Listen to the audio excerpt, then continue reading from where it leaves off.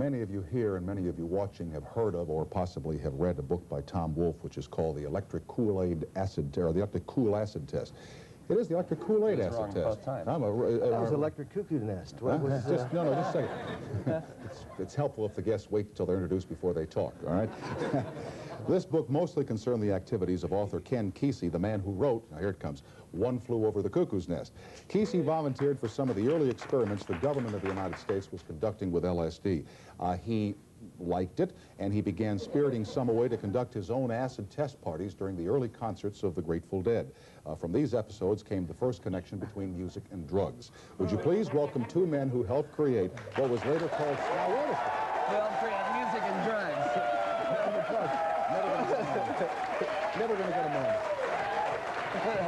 Don't mention it, folks. All right. Anytime.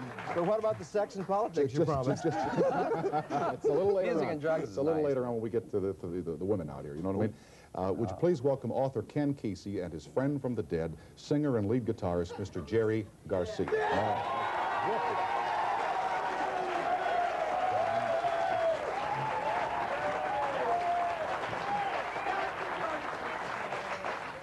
This may be old ground for you, but not for me or some other people. How did you first get involved with the tests that were being conducted with LSD back in the late 1950s?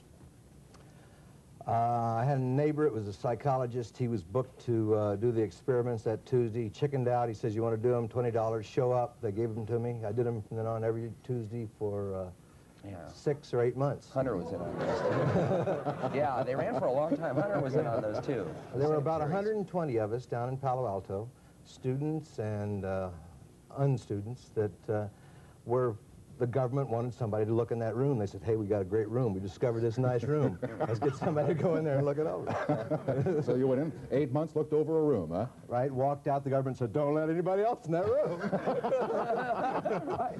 You know, the interesting thing is that the government may have started the whole LSD experience for all the people that tried that stuff, since they were the ones that set up the experiments to begin with. Well, yeah, it's on a certain level. Maybe so. Maybe they made it available. But it was in the air. There was all those books out like Doors to Perception, all this. There was tremendous curiosity about psychedelics, and there were some people who even had, who were able to get peyote buns in those days, before manufactured LSD was around. And so the psychedelic experience was known in certain circles, I think. And there were a lot of people who were just really curious and interested in finding out what it was about and what it was like. You know, it was a matter of... It was like the space shuttle. Yeah, it was something to try. Yeah, that's exactly right. He's right. It was a technological improvement, you know, something new. Yeah, or a fast car, you know. It went to Jupiter, I mean. Yeah, that's right. Exactly.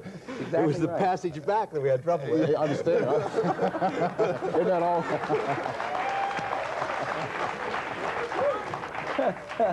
Was I correct when I said that you took some of the LSD for your own use that did not involve going into Uncle Sam's room? What I'm getting at here is how you two finally got together and set up these concerts where both the band and the audience were, as they said at the time, tripping out in order to achieve a more positive blending of music and experience. Is that a question? I got part of that. I got part of that. Yeah. You work on it. Okay. Try dry business. Part of it was that we were in. What are you recharging there? Electric. It's German wine. The acid came from Switzerland. Go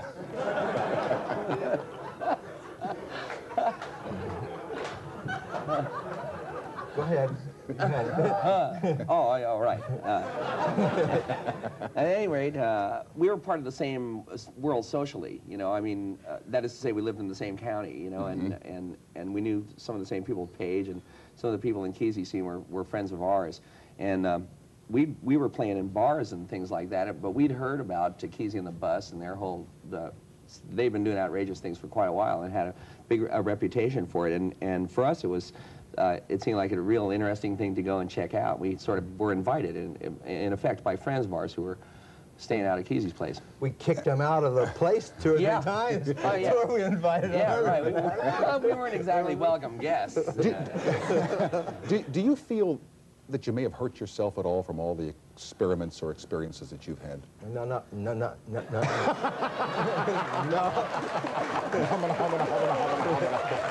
yet. All right, so far. Yeah, right. What, drugs affect me? You kidding, huh? You feel okay, Ken? I mean, you're in full command tonight, right? Oh, no, I think, no, I think, just for the sake of the record, I think that you don't get anything free. Everything bruises something, and so you trade off. 2, 3, 4, yeah. When you were playing, and I ask this because I've talked to musicians who've been around, let's face it, you know, dope is a part of the music world. It's part of the world, period. Part of the world. And I had one guy in here one night whose name escapes me, but would you like one too? But it was Ted Nugent, and he said, you know, I don't use that stuff because I've seen a lot of musicians use drugs, and they're not able to play. They lose their place. Were you able to function playing music while you were on LSD? Well, not in a conventional way. I mean, you know, that is to say that a lot of you certainly lose a lot of stuff. It's something I wouldn't do professionally, you know what I mean? Now I feel more of a sense of responsibility to at least be able to be in command, to be able to play physically, you know.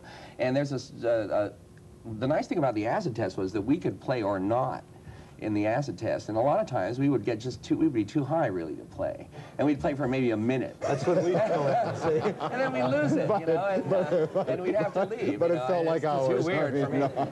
You know, yeah. But on the other hand, sometimes we would play, and since there was no pressure on us, I mean, people didn't come in to see the Grateful Dead. They came to the acid test. It was the whole event that counted. So we weren't in the spotlight, and therefore the pressure wasn't on us. So when we did play, we played with a certain kind of freedom that you rarely get as a musician. I mean, we didn't have. Not only did we not have to fulfill expectations about us, but we didn't have to fulfill expectations about music either.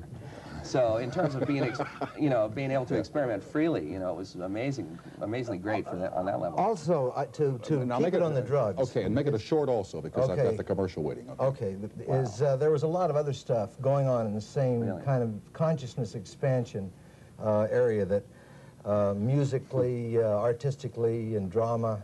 And this was part of a movement that was happening in the 60s, and not the main part of the movement. Okay. By the way, do you see what happened then as just a moment or the starting of a trend or a tradition or an experience in this country that still goes on? No, I'll talk to you and the guys about it later, but I just want Ken's opinion on that. I think it was the beginning of a real, true revolution that's still going on.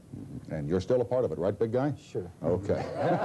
We can't quit the mob. No, that's right. We will continue from New York and Los Angeles after these announcements. It's a great show, guys. Stick around.